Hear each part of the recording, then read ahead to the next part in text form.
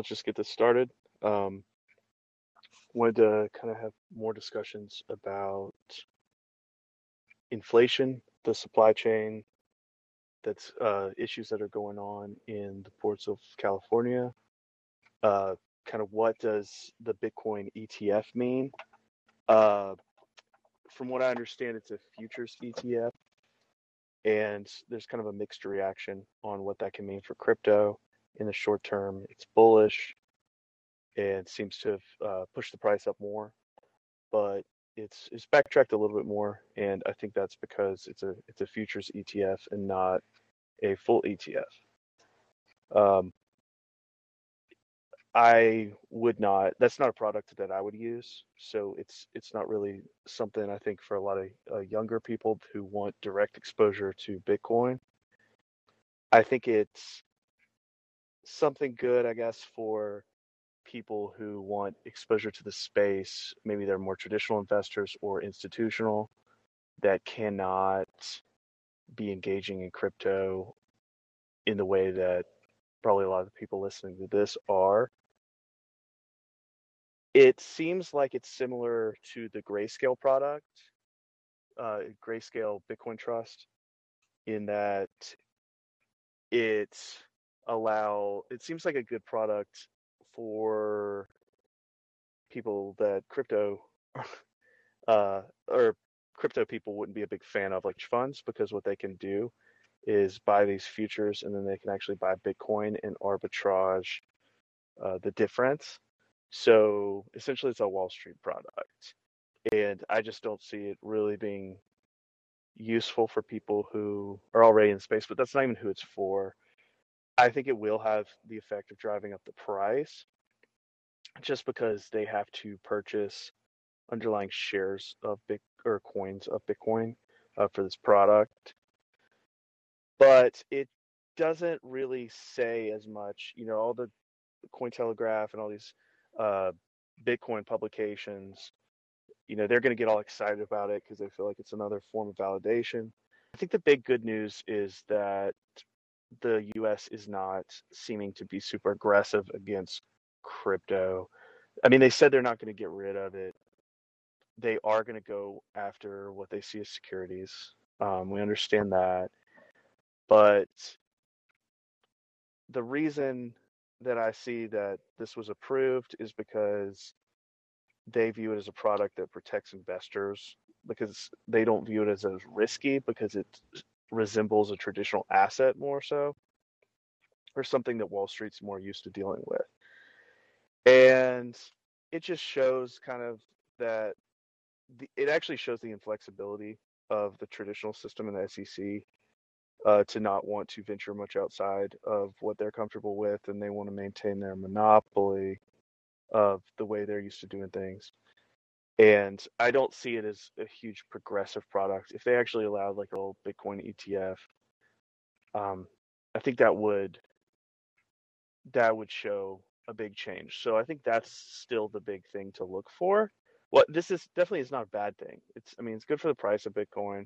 Um, but if you're in Bitcoin long term, something like this shouldn't be that big of an event. So what I'm saying on this podcast is just that it's cool. I mean, just like, El Salvador taking Bitcoin, it's just another thing that I think legitimizes it more. But I don't think it's that big of a deal. The fact that they're willing to approve anything at all, I guess, is a good deal. But it doesn't really show a big mentality shift. And it shows that they're still trying to kind of wrestle Bitcoin into this lane that they want them to be in. And they're like, okay, Bitcoin's okay if it kind of fits within our realm of thinking of things.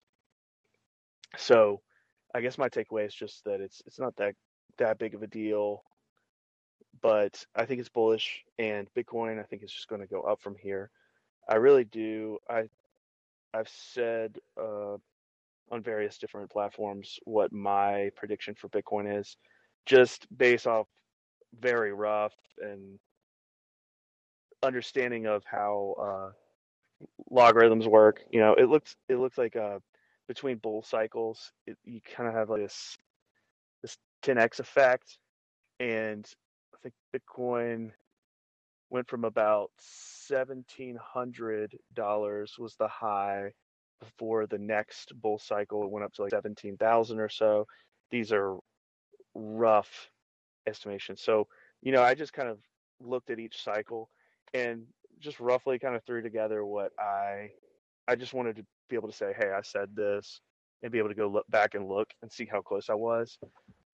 By no means am I a chart analyst or anything like that, but I estimate between about, if we estimate about 10x, uh, say 170,000 to 250,000 would be my guess as to where we go in terms of where Bitcoin tops out at. So we're still a long way from that. So I just I think we're going to have this continuing series of going up and then a blow off as people lose faith in the bull run. But I think because we didn't break through any like crazy fundamentals on the downside, that I really don't think we hit a bear market as far as crypto goes when we had that big sell off.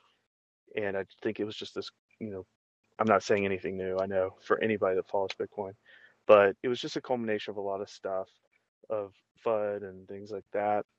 And I think this will go into the beginning of next year from everything I've put together. I just view myself as an aggregator. I listen to so much different content across podcasts, and I like to listen to the extreme crypto people, that think it'll go to 2 million this cycle. And then I like to listen to the very conservative people. And, I kind of make my judgments somewhere in the middle and kind of generate my own opinion about it. I think 170,000 to 200,000 would be perfectly reasonable before we get a huge pullback. And obviously, you're going to do a lot better if you go further out on that risk curve, because Bitcoin's going to drag up all of the assets around it. I think Ethereum will actually be one of the best performers of the bull run. I mean, I heard Raoul Pal say he thought it could go up to 25,000. That would be crazy. I definitely have Ethereum as my biggest position, and then Bitcoin, just because it's so solid. I really want to have some stability. Like I've heard people saying, go all in and just put all your money in something like Solana or Ethereum. But I like to be diversified, and I won't. A lot of these crypto people have completely given up on the stock market. They've pulled all their money out of stocks, and they're all in crypto. I just refuse to do that. First of all, I like investing in companies. It's something I can easily understand. They produce assets. Like I do kind of have that Warren Buffett talk in the back of my head. Like, even though I invest heavily in tech and growth stocks, which is, he would hate, and I don't think Warren Buffett understands, everything that's going on right now. But I do like the idea of owning something that I interact with on a daily basis. And just to be real, I don't interact with all these DeFi protocols and Ethereum besides checking my Coinbase, on a daily basis. So there's something that makes me feel uneasy about putting all my money into those sort of things. That doesn't mean I don't have faith in it and that I don't realize its value, but I'm not going to pull out 90% of my net worth and put it in one of those things. I think that makes sense. And I want to have some money in some real world things like Tesla or Shopify that I am interacting with on a daily basis, right? I see them going around. I'm like, that's a good car. They make a good vehicle. Or like, there's just so many things out there, and I think it's good to be in the traditional world, and then this brave new world that we're entering with crypto. So I diversify between growth stocks, and especially when you say growth, I guess that can be all sectors, tech and crypto. And within crypto, I'm diversified. I have kind of my blue chip and then my more growth out on the risk curve. And I definitely have been building up positions in some of the other layer ones because I think a lot of activity in some of these smaller tokens consolidates onto the layer ones. And really like how Raoul Pal from Real Vision looks at this, and he says these are all kind of going by a similar formula as far as the blockchains go, is just network effects. And he looks at the network effects of Bitcoin, and he thinks Ethereum is on the same track, just like a cycle behind. So, Ethereum will eventually, like Bitcoin's on its own network effect growth, and then Ethereum is right behind that. And if you've seen this crazy growth of Bitcoin, you have to believe that Ethereum can follow that as long as it's keeping that network. And I actually think Ethereum could have more growth because Bitcoin really has a network effect on the side of the buyers, us holding Bitcoin, whereas not really, from my understanding, as much on the developer side. But Ethereum, because it's like a smart contract platform, you've got more like that network effect, like in Amazon, to where they have the buyer and the seller, or the sellers being like all the dApps built on top of Ethereum. You got the network effect on both sides. These developers are creating way more utility and use case for Ethereum, and then they're using Ethereum as the monetary system, pay gas fees and all that kind of thing. And then you've got the buyers on the other side, and then you've got these deflationary properties, which are deflationary in Bitcoin's got a deflationary quality in the sense of you have the halvings, which still set kind of the cadence for the whole crypto market. And the hash rate and all that kind of thing that makes it scarcer. But then you've got that with Ethereum in terms of the proof of stake and it being burned in payouts to the node operators. Solana interests me a lot. It seems like a blockchain built with a purpose, and I keep talking about it. I've been really impressed with the interviews. I encourage you, when you're researching these crypto projects, to use like Spotify or something, look up interviews with these, because like reading white papers and stuff, that's great if you do that. But a lot of people, I mean, you could say anything in these things, and it's not being corroborated by anybody really. I guess one thing you could do is see the activity that's going on GitHub and see how many developers are working on these projects. But really, I recommend listening to interviews of the people developing these projects. I mean, if they're a good project, they willingly welcome criticism and people interviewing them. They're trying to get publicity about their project, and listen to a podcast maybe that has a really good interviewer who's going to ask the right questions. Um, Jason from All In, he interviews the guy from Solana, and Jason's a good interviewer. He has a podcast called This Week in Startups, and he asks really good questions. He was able to trip up the guy that's ran Nikola, Trevor Milton, and I think he interviewed some of the people. No, I think he interviewed some of the people from Tether, or he maybe wanted to. I know CNBC interviewed the people from Tether. He does a really good job extracting information. Is it Yatoli or something like that? Yakovenko. That's the guy that runs Solana, and he's well spoken. And I mean, I guess if you're really good scam artist, you can talk your way through something. But I think you should always listen to somebody, founder of a project, and listen to how they describe the project, and that can tell you a lot. And then there's Cardano and Polkadot. Seems like Cardano is still trying to use this blockchain. I don't think it's used yet. They're still working on like putting some pieces in place. Polkadot seems to have a decent ecosystem. Tezos, I think, is another one to look at. So I'm more focused on these layer ones, and if there's anybody that has a lot more experience with these layer ones, for so long I've just focused on Bitcoin and Ethereum. and some of the tokens associated with like Ethereum. I just recently really started pushing more into Solana and some of these others. And I still am trying to figure out what to look for exactly, but to me it just has to really come down to network effects and are these useful. Solana spooked me a little bit when they had that crash for about 16 hours, but I listened to the guy talk about it and it seems like this is something that's going to happen. I think Ethereum's had its own issues in the past.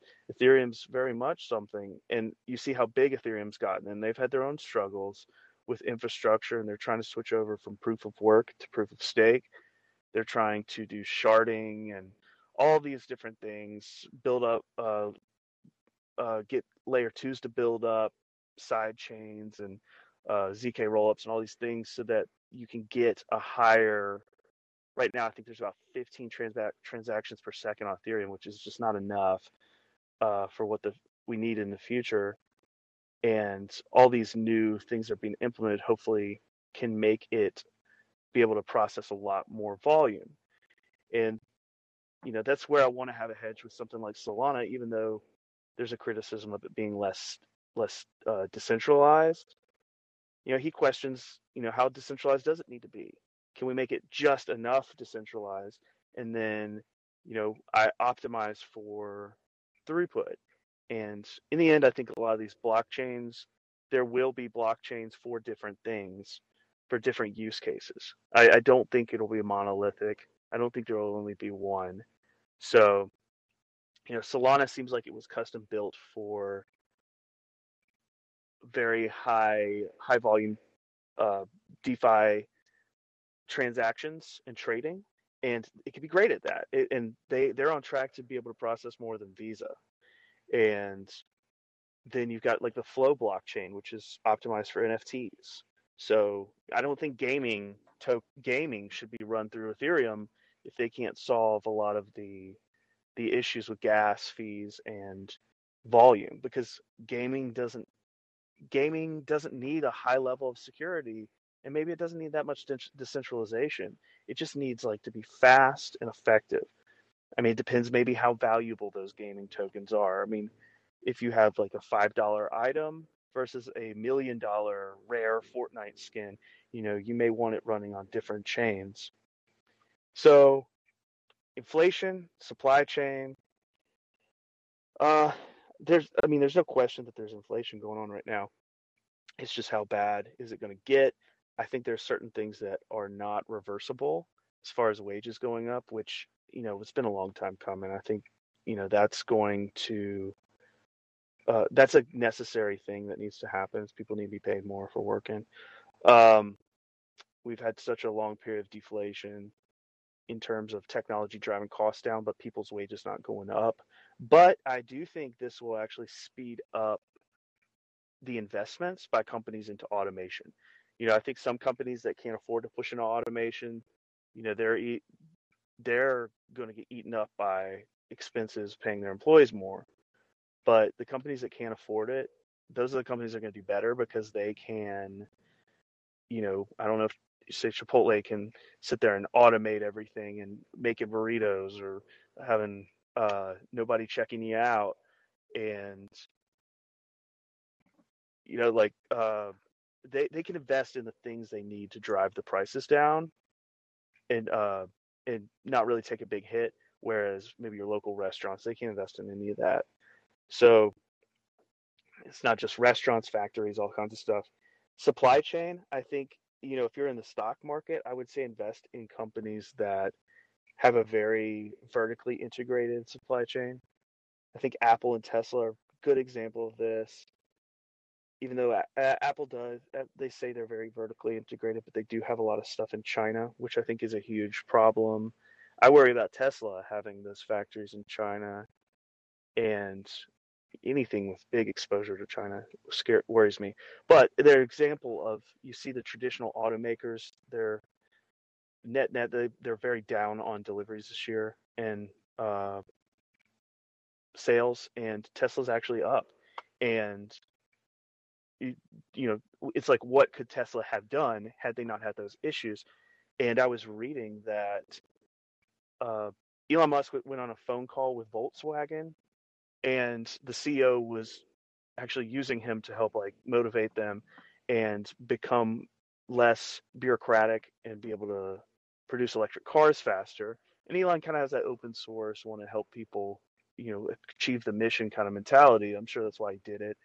And you know, he kind of told them why, like, what really made his methods effective. And I can read that real quick, which is really interesting. So he said, Elon Musk said, as far as to why Tesla is more nimble than its rivals, he said it came down to his management style and that he's an engineer first of all, and he has an eye for supply chains, logistics, and production. And uh, the CEO of Volkswagen said that he had, in a LinkedIn post, say brought Musk as a surprise guest to drive home the point that VW needs faster decisions and less bureaucracy for what he called the biggest transformation in VW's history. You know, that's bullish for VW. Um, and he said he's happy to hear that our strongest competitor, Tesla, thinks that we will succeed. He's calling Tesla their big strongest competitor, so they're acknowledging that Tesla is super competitive, which is bullish for Tesla. That we will succeed in the transition if we drive the transformation with full power. Uh, as an example of Tesla's prowess, he said it took the rival, being Tesla, only 2 to 3 weeks to rewrite software to allow for a switch from one type of microchip, which went out of stock, to another. Now that's what you want as a company that you're invested with, is the ability to run into a supply chain crunch and be able to work around that as fast as possible. And you know, Tesla's type car, the way it's very software driven, gives it the ability to pivot really fast than these very than these companies that rely very much on analog, or they have to outsource everything. So I mean, I think that's really cool for Tesla. And I think more companies, you'll see them heavily investing in robotics, automation, and vertically integrating and bringing the supply chain back. I think the big two trends you will see actually in this decade will be a reversal.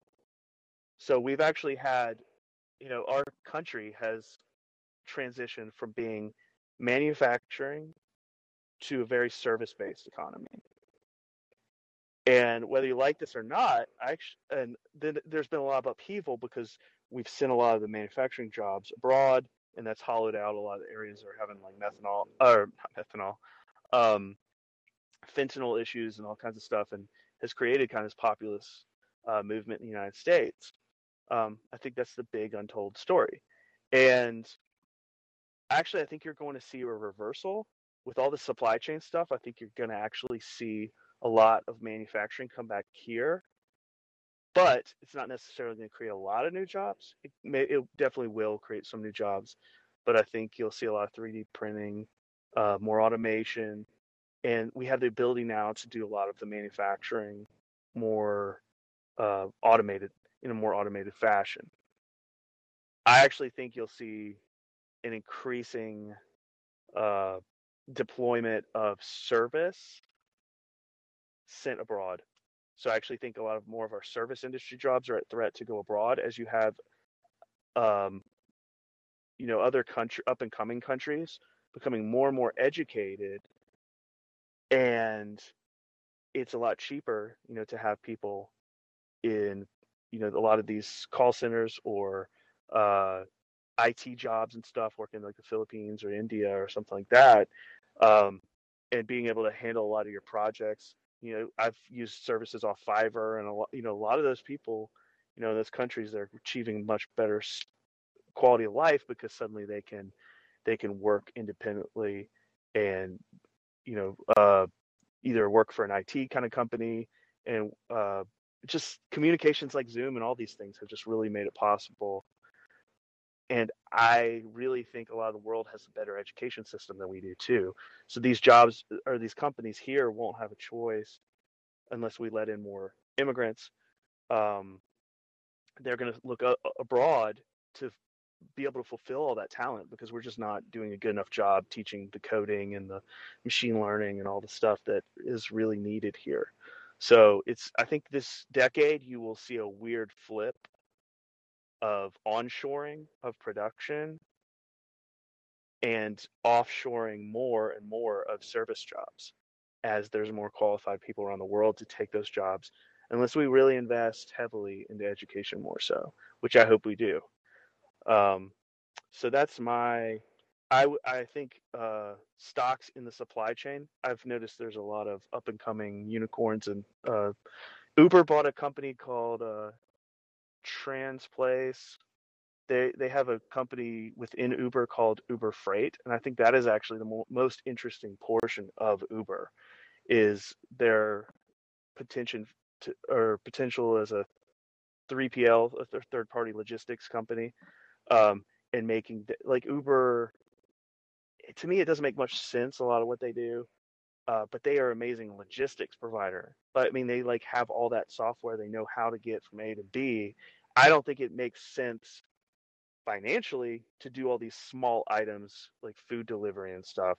But when you're talking freight, I'm like, they need to put all their technology into reworking our logistics networks. And so I would like to see, that's the thing that would make me want to buy Uber stock is if they push more and more into that sort of thing.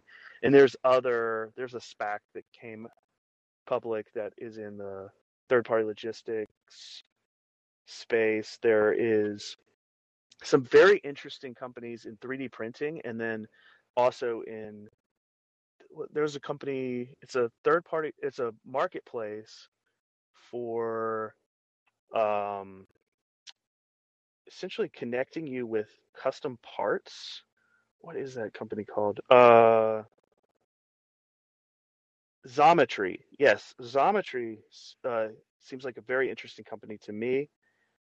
And then there's one called it was a SPAC that came public, and essentially they're building micro manufacturing facilities that have like 3D printing CNC machines. They're not manufacturing 3D printing machines, but they get all the equipment and you can rapid manufacture in these like micro factories, which to me, all this stuff is super interesting. And I think this is where a lot of stuff's going. Xometry, I'm looking at their description. It says Xometry is engaged in providing AI enabled manufacturing equipment. Its buyers include engineers, product designers, procurement and supply chain personnel, inventors, and business owners. The manufacturing processes offered by the company include CNC machining, injection molding, urethane casting, 3D printing, and die casting. So, yeah, 3D printing now is not what you thought of as I think people thought it died out. And when I talk to people about 3D printing, they just are like, oh, that didn't work out. That was just like those 3D printers that sit next to your computer and they print plastic and those are sweet. You can prototype little things, but they can 3D print almost anything now. Foam, wood, plastic, metals, aircraft components. It's amazing. And I think someday, locally you will be able to print any part you need and, I don't know if it'll just be a little community like factory or whether it'll almost be in your house. Um, or your local your business will just be able to whip up whatever component it needs. I guess it just depends on the scale. But and they have 3D printers that can actually rapidly print things as well. Um, it's just so much more efficient and there's a little ways to go, but it's a cool technology. Um, it's just really amazing where some of this stuff has gone. Um, so I mean, it's definitely going to be a different world. The technologies are getting there. There's also a company. I'm trying to remember the name of that one too. Is it what it does is so Amazon. One of the amazing things it has within its fulfillment centers is all the robotics that are able to efficiently work with humans within the fulfillment centers to get things done. There is a company, it's Gray something, that essentially provides other companies besides Amazon the robotics and the technology to be able to do what Amazon does in their fulfillment centers. So, I mean, I definitely think investing in like REITs within the uh, fulfillment space, and then the technologies. Berkshire Gray is the company. Uh, they went public as a SPAC. Have a lot of big investments from our boy Chamath on All In. Berkshire Gray. Chamath also invested in Desktop Metal, which was a 3D printing company. Berkshire Gray is an intelligent enterprise robotics company. It engages in pioneering and delivering transformative AI-enabled robotic solutions which automate fulfilling e-commerce orders for consumers or businesses, filling orders to resupply retail stores and groceries, and handling packages. The firm transforms supply chain operations solutions. So definitely lots of stuff. You see why I don't want to just invest in crypto, because there's so much cool stuff going on. And the SPAC industry has been kind of written off right now. There's a lot of good stuff within a lot of garbage. So I would definitely be looking through all these SPACs that have been coming out. There's some gold, I think, in there. And to cover everything else, yeah, I said crypto run projections, inflation, supply chain. Yeah, I challenge you guys to just dig into some crypto, dig into some of the cool stocks out there. I'm not changing my plan. I'm kind of doing a hybrid. I'm still investing like I normally would, but I am starting to hedge a little bit. I think Bitcoin is a hedge. I might invest more into metals companies, whether it's copper, actually uranium, and uh, gold and silver mining. I like the miners because they pay dividend and they're more volatile. So I think that makes it a better hedge if things really go south and prices really spike. You know, everybody says don't invest in tech growth when inflation is happening. If it really does keep going, I do not see companies stopping the spend on automation and on software that makes them more productive. There's lots of stuff in the tech space that is, yes, it's going to get slashed. People may not be spending a ton of money on Pelotons and all these things, but communications equipment like Zoom, I mean, obviously you got to look at their PE ratios and whether they were like way too far out anyway, because everything's going to slow a bit. But Twilio, there's just so many things that companies need. They're going to maintain Salesforce. That's a company, they're not going to cut Salesforce from their company. They're not going to cut Microsoft Teams. So Michael Burry is actually investing he's shorting Tesla, but he's putting a lot of money into Facebook and Google, advertising. Those companies provide, first of all, they have lots of cash flow. They are profitable. So, maybe moving more into tech companies that are super profitable, that have a lot of cash flow, less speculative stuff right now until we really see how this inflation is going to pan out. But I wouldn't abandon tech. I would double down in areas that aren't going to go anywhere. Salesforce is a good one, I think. The Twilio. So stuff that is absolutely necessary, and really focus on stuff that's going to save companies money as workers get more and more expensive. Because as workers get more and more expensive, and companies can't afford maybe to hire as many, any automation and software that makes it cheap, the business cheaper, is going to do very well, I believe. Now it may not maintain its same PE ratios or its same heightened price valuation, but I think those are safe places to be within all this. And then I think the commodities area is a pretty good place to be in. But we don't really know. So I mean, I think everything's so up in the air that I like to be hedged in a couple ways. And I'm just a long-term investor, so I don't, it's not like I'm trading between all these different cycles anyway, because I think it'll eventually be back to where I'm doing good. Um, because my time horizon's so long. And, but I do like to have a few hedges along the way, just in case things really tank, so that I have some money. And I think it's a good time to have some money sitting on the sidelines. And I've been building up money in like some BlockFis and things like that that pay like 8% interest, so that you're at least keeping up with inflation. Um, we've had about 5% inflation so far, I think, this year. So uh, definitely would want to be some places not necessarily in a checking account or a savings account where you're getting like 0.25%. So I think having some money on the sidelines for when things really tank eventually, um, because if inflation goes way up and we really get a big market crash, I'd want to be buying. So I think I would have some money on the sidelines for sure. But on that note, and definitely be in some things, paying some dividends, if you can. On that note, I will end this, and thanks for listening.